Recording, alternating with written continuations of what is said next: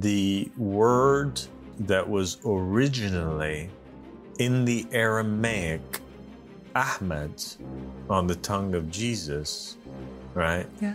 Was switched out and placed in the manuscripts as Paraclete because they wanted to ensure that the Roman emperor would never sway away from their control.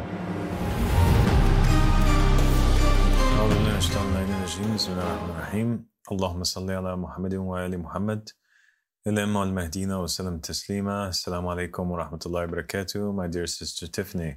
Alaikum assalam wa rahmatullahi wa barakatuh. It's good to have you back. It's been a while. Yeah, thank you so much for having me back. I'm so happy to be here. God bless you. So today we want to talk about the Bible, and we want to talk about the prophecies that Jesus gave of somebody who would come after him. Okay. So first and foremost, we want to clarify for our viewers before we get into the prophecies of Jesus that there is something about the New Testament, the Christian Bible, that is different than the Quran and is different than the Hebrew Bible. Yeah. Okay. And that is the fact that the Hebrew Bible is supposed to be in the language that was spoken by the prophets and the messengers that are mentioned in the Bible. Yes. Yeah. So it's supposed to be that, and Jews believe that the Hebrew Bible, it was written firsthand by those prophets and messengers and by Moses in their own native tongue. Yes. And so the words themselves, they feel have many different meanings. The arrangement of the words, the letters themselves, they believe that there are mathematical miracles within the text of the Torah. And the same thing with the Quran. The Quran came down in Arabic. The Prophet Mohammed and the people of the time, sallallahu alaihi wasallam, were all speaking Arabic. And so it was the native tongue of the Prophet in that day and age. So the reliability of the Hebrew Bible and the Quran for Jews and for Muslims relies upon the fact that the people at the time would have understood what was written and that the context didn't change through a translation, or the meaning wasn't corrupted because of a mistranslation of the text, and that the prophets that came after, in the case of Judaism, and the imams that came after in the case of Islam, or the companions that were living at that time, because it is in their native language and they understood what was written, they would have been able to preserve it and safeguard it from any corruptions or misunderstandings concerning the concepts, the stories, the commandments, the ideas that exist within these texts, these scriptures. Yeah. But it's not the case in regards to Christianity. No. And the Bible. And that is because the Bible that exists today, that most people read, is a translation of a text that is not in the native language that Jesus spoke. So Jesus, what language did he speak, Tiffany? Aramaic. He spoke Aramaic, and his companions spoke Aramaic, and all of Jesus's teachings and words were in his native language of Aramaic. Mm-hmm. And yet we find that the oldest version of the New Testament is in what language? Greek. Is in Greek. And so that right there becomes a very big problem in the eyes of the Jews and the Muslims. Yeah. The why is it that it was originally written in Greek, Tiffany, instead of Aramaic? Do you know?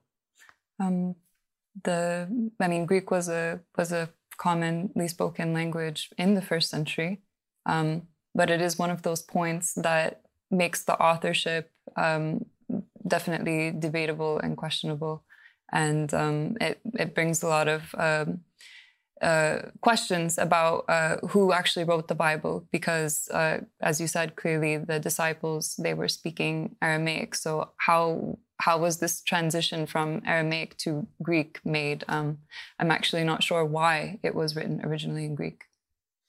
Yeah, so the narrations that we have and the various manuscripts, Christian manuscripts that detail the events that took place after Christ with the apostles, mentions that after the crucifixion of Christ, the disciples were shaken, and they didn't really know what to believe in. They were terrified, they were shaken, they were in doubt, and hence you have the story of Doubting Thomas, right? Yes. And where he gets his his title from, until the scenes where they encounter Jesus, and there's the appearances of Jesus that take place after the resurrection.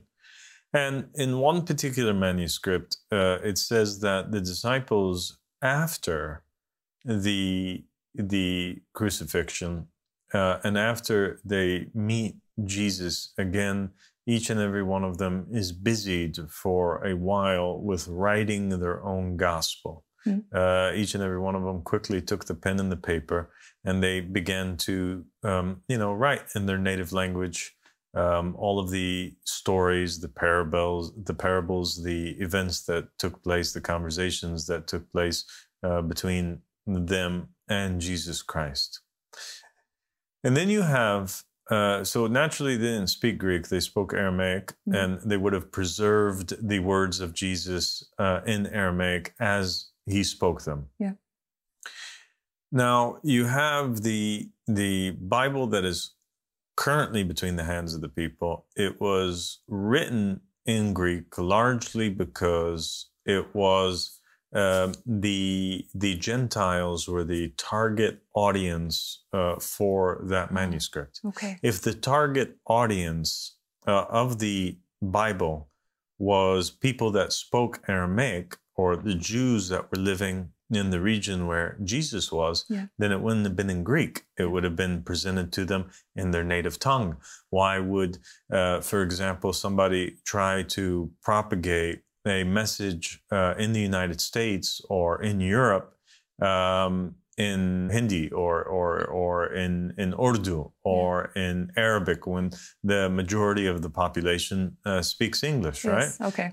So the idea that the oldest text was in Greek is an indication that it was written in Greek in order to appeal to and be delivered to and reach a Greek-speaking audience. Okay, makes sense. Now, when we look at the breakdown of the New Testament, there are a lot of fun yet scary facts about the New Testament that some people know, a lot of people they don't know. The New Testament is largely thought to be written by an apostle called Paul. Yes. Yeah. Roughly about like half of it is thought to be written by Paul. Paul was a Jew, but he never met Jesus Christ, and he used to curse Jesus, and he used to be a Nasibi that hated him and thought that he was a false Messiah. And we're going to have a whole episode about Paul, but just to highlight his life story. He fought against Christians, didn't he? Yes, he did. By his own admission, he was there when one of the first martyrs of Christianity was killed, Saint Stephen. So he was open about the fact that he was speaking murderous threats against Christians, and that he was helping people to kill Christians and persecute them. And that's a part of his journey that he actually wrote about. Yeah. So he murders Christians? Yes. And then he has this experience. He hates Jesus. He hates Christians. Then what happens? He has this experience when he's on the road to Damascus where he's blinded and he hears the voice of Jesus. This is what he says. And he's saying, Saul, why do you persecute me? And then he has this transformation where he decides to become a Christian. He believes he's changed and he decides to dedicate his whole life to spreading Christianity rather than persecuting Christians. It's a very kind of bizarre turnaround of events. But yes, he started out as a Jewish man who hated Christianity and hated Christians. And then he has this flip. But it calls into question whether he maybe just changed his strategy. Does Jesus have regular conversations with him? That's really vague, actually. He says things like he doesn't speak. He doesn't speak. Sometimes he says that he's speaking from himself and not from God. But then he also claims to have prophecy from Jesus. So he's almost like a prophet that came after Jesus. Okay. And when he had this encounter with Jesus, so how many encounters are there that he mentions? I'm not sure the total thing. Like this specific event was just one encounter. Okay. Does he mention other encounters that take place afterwards? I'm not sure. So when he meets Jesus or he has this experience, is it something that he's hearing in his head? Or is it kind of the same as the other encounters that take place with the rest of the disciples, where they see Jesus in front of them as a gardener, as a fisherman, as an individual that doesn't look like Christ, but they just know that he is Christ? I think it's just a voice. It's not a person. Okay, so he's basically, we have Paul now. He is attacking Christians. He wants to destroy Christianity. Mm-hmm. He's dedicating his life to this mission of the destruction of Jesus and his teachings. And then all of a sudden he becomes a Christian. And he claims that he's receiving prophecies, that he's something of a prophet. And he begins to, take it upon himself after having these visions that cannot be confirmed by any third parties, that he has a mission to spread Christianity. Mm-hmm. And he focuses on a non-Jewish audience. Yes. Mm-hmm. These are the people that he wants to talk to. He don't want to talk to these Jews. And the reason why he doesn't want to talk to the Jews is outlined kind of in the Bible, because you have the original disciples of Jesus Christ. They are already dealing with the Jews and establishing a church, in Jesus's hometown and where he lived. And there's tensions between Paul and between the vicegerent and the successor of Jesus, Simon Peter, and some of the other disciples. Yes. What's the source of these tensions? They had a disagreement about certain aspects of the law. Paul was pretty determined to say that the law is not what saves you. You're saved by grace. You're now under grace and not under the law. And it makes sense because he was speaking to the Gentiles who were not used to the Jewish law, and they were not circumcised, and they didn't follow the dietary laws, and they didn't follow all of the aspects of the jurisprudence of Judaism. So Paul was saying that it's not necessary for them to become circumcised in order to be Christians. And Peter did not agree, and they were having an argument about that. And Paul also made accusations against Peter, saying that he was hypocritical because he used to eat with Gentiles in secret and things of this nature. So they were fighting with each other.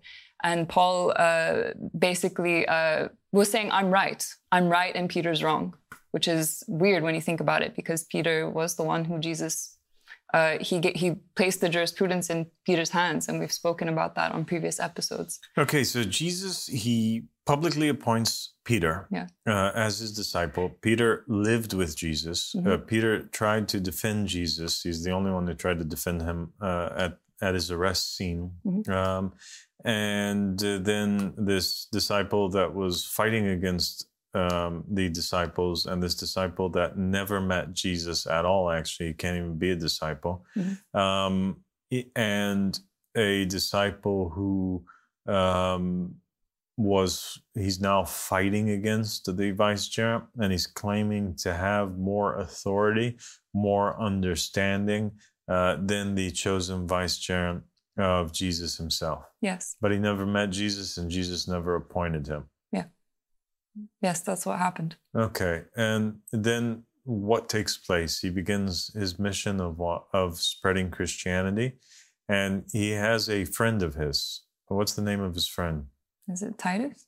Luke. Oh, Luke, yes, of course. Luke is his scribe, Sorry. Yeah, so Luke, he has the author of Acts and Luke.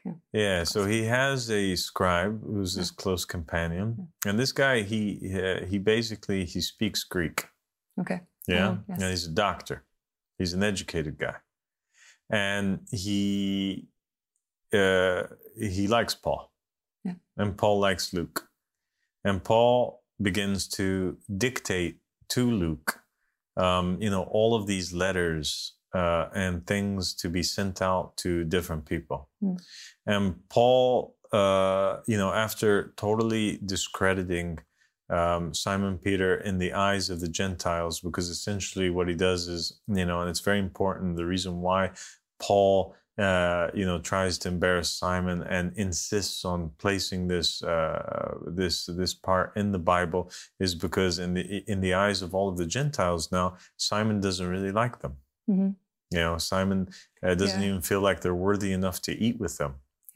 So naturally now they're more inclined towards listening to Paul and accepting the message from Paul, and Paul becomes a better representation of Jesus Christ and a more reliable source. Yeah. Okay. And now they can never leave Paul, because the alternative to Paul is Simon Peter and the disciples who not only abandoned Christ, which and denied Christ, like Simon Peter did 3 times, right, after the scene of the arrest, which Paul never did, but also they think that they're better than all Gentiles. Yeah.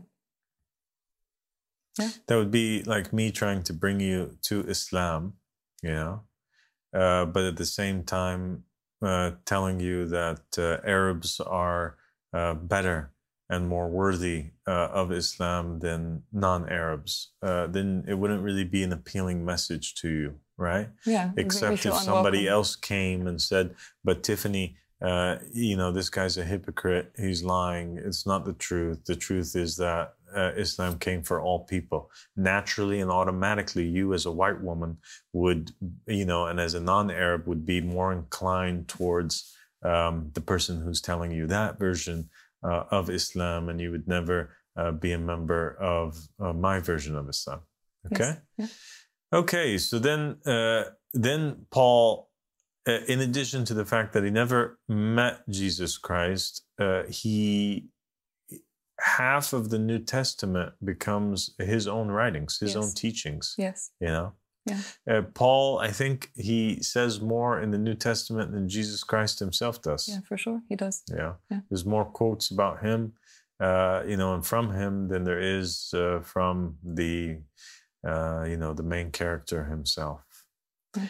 And then you have, in addition to the writings of Paul, you have the Acts of the Apostles, which details all of the, events that took place after Jesus and the establishment of the first church and all those things which, the disciples did. But who's the one that writes it? It's Luke. Luke. Yeah. Luke's the one who writes the Acts of the Apostles. And Luke also, he never met Jesus Christ. Yeah. He's taken everything from Paul. So Paul essentially is, he's putting his letters in there, and he's also telling Luke what it is to write. And everybody knows that. Even Luke used to secretly visit Paul in jail and sit at his feet because he was an influential person in society, Luke was. So he was able to make his way into the jail cell to meet Paul after Paul's arrest, and yeah, so he writes Acts of the Apostles, and it's also very widely believed that he wrote the Gospel of Luke itself. So now we're going into the four main Gospels: Matthew, Mark, Luke, and John, and one of them is written by an apostle of Paul, which means that one of the narratives was written by Paul himself. Essentially, yeah. Yeah. Yeah. And when you ask about Matthew, Mark, and John, it is the scholars, they pretty much say that these guys also were not the apostles of Jesus Christ. Rather, the Gospels of Matthew, Mark, and John were also written much later by people that had never met Jesus. Some people think that they must have been apostles of the apostles, students of the apostles that wrote them much after Jesus Christ. Yes. Yeah. I would say your average Christian doesn't really know that. Many of your average Christians, they believe that the Gospels were written by the apostles. They believe that John wrote the Gospel of John. They believe that Matthew wrote the Gospel of Matthew. But as you said, the scholars are fairly convinced that this is impossible and did not happen. Mm. Yeah. And then you have, and there's some writings that's attributed to Peter, but it's in Greek. Yeah. And Peter didn't speak Greek. Yeah. The authorship of that epistle is very debatable. A lot of people don't believe that it was written by Peter. Okay, so then even if it was written by Peter, then somebody had to have had a hand in the translation and relaying of the words of Peter. So meanings could have been changed in there. Yeah. And then you have the book of Revelation. In the book of Revelation, nobody even knows who wrote it. Yeah. Just like much of the rest of the Bible, like nobody knows for sure who it is. They just know that it's somebody called John. Yeah. They don't know which John is it. Is it John the Apostle? Is it a different John that came later? Yeah. Who is it? Just like they don't know who Matthew, Mark, and John are that wrote the Gospels. Yeah. Okay, well, it's a very complex case now. It is. And all of it's in Greek. And the apostles are not really speaking Greek, and they're not fluent in it, and they didn't have a chance to review it. And Jesus Christ certainly didn't have a chance to review it. And the only reason why people think that Jesus reviewed it is because they believe that, Paul was in touch with Jesus through the Spirit or through inspiration. And so Paul's review of the Bible equals for them Jesus's review of the Bible. Mm-hmm. It's a bit of a bizarre situation. It's an extremely bizarre situation that is quite scary, actually, if you think about it.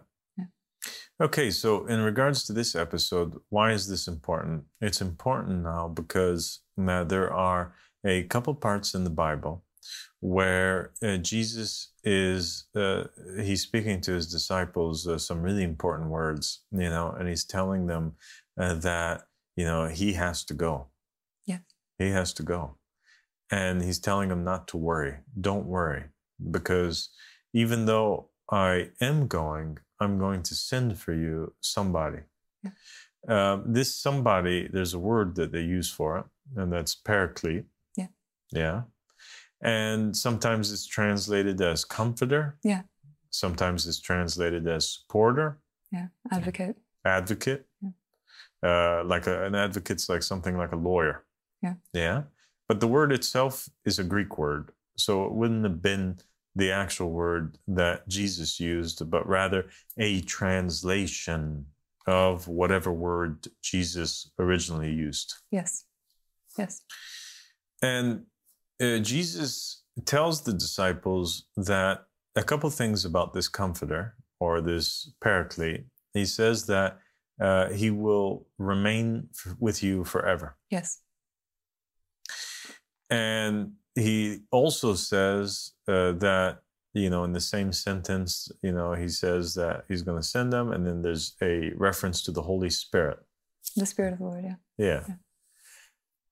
And it also says that this comforter is going to teach you and remind you of me and explain to you all those things that I didn't explain to you, right? Yeah. Okay, so what can we conclude from these words? We know that there is an advocate. And by the way, the Greek word, for advocate, when you go back and you read about the word Paraclete and how the Jews at that time understood it, or how the people at that time used it, or even the Greeks, like how they would have understood that, the word was understood to be another messenger. Okay, so a prophet or a messenger. And Jesus, he says, I'm going to send you another one. So whoever he's sending is like him. Yes. He's a prophet. He's a messenger. He's a representative of God. And the advocate also is another one of Jesus. He's a second Jesus that he's sending forward.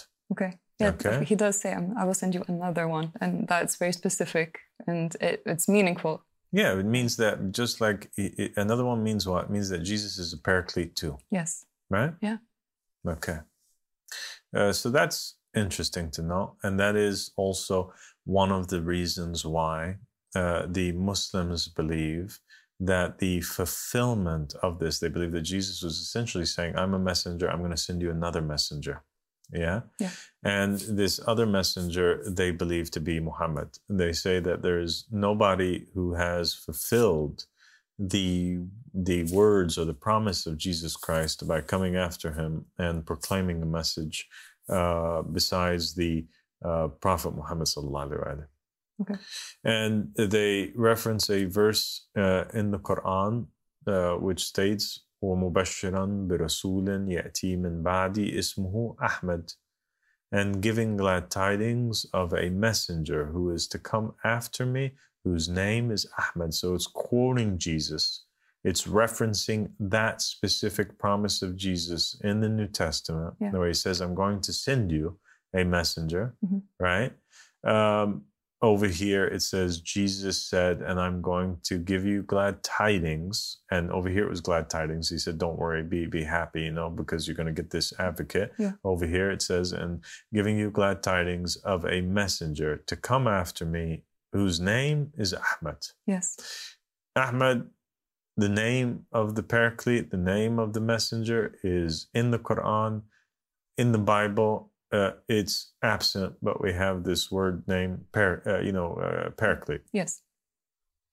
Some Muslim scholars have tried to say that Paraclete means praised one, or would mean something like this, and therefore they make it fit to mean Ahmad or Muhammad. And Ahmad in the Quran is, the Muslims say, is another name of Muhammad. So therefore, the Ahmad that's to come is actually it's a reference to the Prophet Muhammad. Yes. And then there are other scholars who claim conspiracy, and this is the more accurate and the true and correct interpretation and of the claim here. So they claim what? They claim that you had all of these gospels and manuscripts that were lying around, and Paul was working really, really hard in order to get his version of Christianity out to the Roman, the Greek world, to Europe, right? Yes. And eventually, when Constantine, at the Council of Nicaea, had adopted Christianity as the official religion of the state, and he kind of forms the Holy Roman Empire. And then all of the Christian priests have to decide on what it is that's going to be in the Bible and all of this. They claim that the word that was originally in the Aramaic, Ahmad, on the tongue of Jesus, right? Yeah. was switched out and placed in the manuscripts as Paraclete, which was a title that was vague, and the purpose why they deleted the specific name and made a title that was vague and gave the understanding that this messenger that was to come was actually the Holy Spirit and not another prophet was to come, was because they wanted to ensure that the Roman emperor would never sway away from their control. Okay. Do you understand? Yes, they don't want somebody coming up and claiming to be this person. They don't want somebody coming up and claiming to be this person, and then all their power goes away, and this Roman emperor now is going to listen to this prophet that comes out of nowhere, and then he's going to come and attack us. So therefore, it's really important for us as followers of Paul to kind of like close the door on any claimants that are going to come in the future. It is only us. We're the final ones. That is a huge revelation, because these verses that you're talking about, they're one of the big talking points between Muslims and Christians, and Muslims are saying that this is how Prophet Muhammad came forward and he claimed the will. This is how he said that he is the one that Jesus spoke about. And then we have this exact speech in the Bible, but this word is not Ahmed. And this explanation for what exactly happened is, it just makes sense. Because how many times have we seen such things happen in history? People they want to stop the truth, and Jesus warned against this type of thing happening. People want to stop people from reaching the truth. Exactly. People in power. They don't want to give up their power. And Muhammad fulfilled that in the sense that he came and he praised Jesus and he reminded the people of Jesus and Jesus's promise. And that's something that Jesus said that the Comforter would do, that he would come and praise him and glorify him. So then we have the Christian, Pauline, I don't want to say Christian, I want to say more the Pauline interpretation of what the Comforter is. And how is it that Christians understand this Comforter that's going to come and remain with them forever? That it's the Holy Spirit. The Holy Spirit, which is with everybody. They believe that after Jesus left, he sent the Holy Spirit, and that it came to all Christians, and that is the Comforter. They're not waiting for an individual. They don't believe that these verses are speaking about a person or a messenger who is to come. So what Paul succeeded in doing, and those who followed in his footsteps afterwards, were to totally erase and change the prophecy from Jesus promising that another advocate, defender, messenger, prophet, that's the likes of him, another vicegerent who's a man, because Jesus is another, and he's in man form, right? Mm-hmm. So how is another of him going to come in spirit form? Another of him has to match what he is. They managed to change that understanding and turn it into a thing where it's this spirit, just like the spirit that Paul claims came down upon him. He's saying, now look, guys, this spirit is going to be upon all of you guys. So now you guys don't have to worry about any false claimant to come in the future. Don't even think about, don't believe anybody who's saying that he alone has the truth. All of you guys have the truth. It's on all of you guys, and it's in all of you guys, so long as you are going along with my version of Christianity, and you're not speaking about anything that's outside of this Bible that pretty much I influenced and wrote the whole thing. As long as it's going along with this, Jesus is with you guys. That's all you need. You're filled with the Holy Spirit, and it's all good. And clearly, he's mentioning Comforter, and then he's making a reference to the Holy Spirit here, and so therefore, case is closed. Yeah. But the problem is it's pointed out, it's the same argument really that the Ahlul Bayt they pointed out when the Muslims asked about the verse in the Quran which says, and we do not will anything. The Quran says, we do not will except that God wills. And they say that the Ahlul Bayt when interpreting this verse, they say that how could this verse be speaking about the general population of Muslims? Because all of their wills are contradicting with one another. Mm. All of their understandings is contradicting with one another. So obviously, the verse, when it's speaking about people that only will when God wills, this cannot be applying to the mass population. The same thing over here. How can the Holy Spirit be with all Christians and that he is the comforter to come when the Christians have split into so many denominations and they have varying interpretations of scripture, and they've committed atrocities in the name of Christ, and they've fought against one another? How can it be that all of them are filled with the Spirit of Jesus Christ, and that he's the one who's guiding them, and this Holy Spirit is basically making them all be the future messengers that were promised by Jesus Christ? Yeah, it doesn't even make sense. But the Ahlul, they said that this verse is specifically about them, and they are men. And the same case over here. The advocate, the Paraclete, it is specifically about a man who's to come. Okay? Now, how do we put this all together, and how do we understand this? It's very simple. We spoke about, and in some of the other episodes, which you were not present in, but I know that you've been watching them all. Yes. And the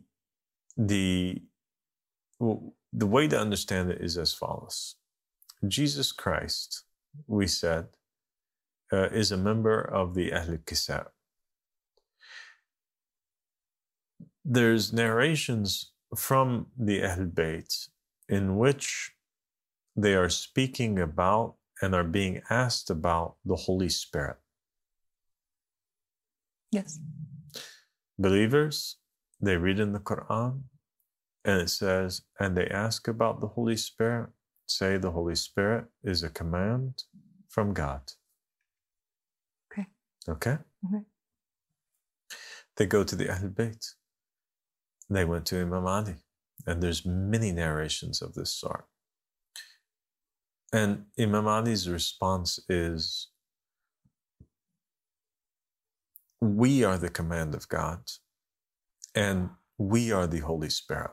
Oh, wow. And we are the veil of God that he veiled himself from creation. And so we understand now that God Almighty, in the beginning, as I was mentioning in the very last episode before this one, he spoke, he praised himself, he commanded, he willed. This command of God, these words of God, this desire of God turned into a veil, a creation whereby God would speak to creation from behind it. It would be that first intercessor. And that first intercessor, that first veil, is the Holy Spirit. Okay. The Holy Spirit is the Word of God. It is the veil of God, and it is the Ahlul Kisa alayhim as-salam. Okay. And the Ahlul Kisa, they consist of who? Mohammed, Ali, Fatima, Al-Hassan, Al-Hussein, and Gabriel. And Gabriel is Jesus Christ. Yes. Okay. So when Jesus Christ says, I will send to you another advocate, another Paraclete, essentially what he is saying is that I will send to you another member of the Holy Spirit. Yes. When in other narrations, when asked about the Holy Spirit, the answer comes that it's not just one, it's multiple. Okay. They're plural. Yeah. And that the Holy Spirit that is plural, that's multiple, that they have hands, and they have legs, and they have faces, and they resemble human beings. Wow. So now the Holy Spirit, we're actually talking about people that are human in appearance, but maybe not like the rest of humanity in terms of behavior and understanding and degree and nature. Yes. Wow. Okay? That's so amazing. Yeah. That's so amazing. And that perfectly explains the words of Jesus. Everything that he said about, I will send you another one like me, and I will send you another messenger like me. And the Holy Spirit, his reference to the Holy Spirit, now it all makes sense. So now, Muhammad al-Hassan, he said what? He said that every single prophet and messenger that's ever came, from the time of Adam all the way till now, they had in them a piece or something, or a scent, or a breeze from the Holy Spirit. Each and every prophet that came, they had in them this blow of the Holy Spirit. Okay. So Adam, when a part of the Spirit was blown into him, okay, he becomes Adam the man, but he also has in him from the Ahlul. Okay. And it is by this Holy Spirit that came into him that he was able to know all these things. Yes, okay. As such, David, as such, Saul, as such, all of these prophets and messengers, when they are given something from the Holy Spirit, it becomes a thing that their actions becomes God's actions. And the Quran, therefore, will say that about David, that it was not David that threw, but rather it was God that threw. Okay. Because it's that part of the Holy Spirit that enters into David. Okay. So the Holy Spirit doesn't become the soul of David, but becomes this enforcing spirit that exists alongside with the soul of David. Okay. If the prophet or the messenger disobeys and his soul and his self doesn't submit to the Holy Spirit, then it leaves him. We have many examples of cases where prophets and messengers, they lost their souls, and with the losing of their souls, they also lost this Holy Spirit that came from God. And then we have Jesus, who is the perfect of them all, because Jesus was the perfect manifestation of the Holy Spirit. His nature and his soul itself was a part of this Holy Spirit, or became a part of this Holy Spirit. And so Jesus, when he told his disciples that he's going to send another advocate, he was not talking about somebody the likes of the prophets and messengers that came before him, who only had a part of the Spirit in them, but rather he was talking about a perfect manifestation, like a descension of the Holy Spirit that would appear once again in man form. And that could only be fulfilled by a member of the Ahlul Kisa alayhim salam. And then he says that he will remain with you forever. And the reason or the meaning behind he will remain with you forever is because after the Prophet Muhammad came, who was a member of the Ahlul Kisa, he was succeeded by each and every one of the Imams who were all members of the Ahlul Kisa. So it became the continuous existence of the Ahlul Kisa after the Prophet Muhammad Yes. And then after the Prophet Muhammad comes the Mahdis, and the rule of the Mahdis and all of the successors that come after Imam al-Mahdi. So the narrations state that after the Mahdi, it will be the rule of Ali ibn Abi Talib. Ali ibn Abi Talib is the one who's saying, I am the Holy Spirit, right? And that his rule would last for 40,000 years. It is because Ali ibn Abi Talib and the Ahlul Kisa alayhim salam would rule, or the Holy Spirit would rule the earth through being with the Mahdis and the successors of Imam al-Mahdi. And so the Holy Spirit would actually rule the earth after it's filled with justice and equity, and therefore the Spirit would remain with the believers forever unlike Jesus, who was oppressed, and then he had to be raised, and he went away from the disciples, and then all these years passed where there's no advocate, there's no member of the Holy Spirit, and then the Prophet Muhammad comes, who's in ultimate manifestation of the Holy Spirit, and he's succeeded by Holy Spirit, Holy Spirit, Holy Spirit, and then they enforce now the rule of the returned prophets and messengers who will come to rule as successors in the divine just state, each and every one of them filled with the Holy Spirit. And so the actions of all of the successors that come after Imam al-Mahdi becomes the actions and the rules of the Holy Spirit, just like it said in the Quran that it wasn't David that threw, but it was God that threw, because he was filled with the Holy Spirit. The same thing over here. Imam Ali, he rules for 40,000 years because the successors after Imam al-Mahdi rule for 40,000 years, and each and every one of them is filled with the Holy Spirit, or that advocate from God. Oh. It's so beautiful. That's such a beautiful explanation and understanding of what Jesus said, that he will remain with you forever.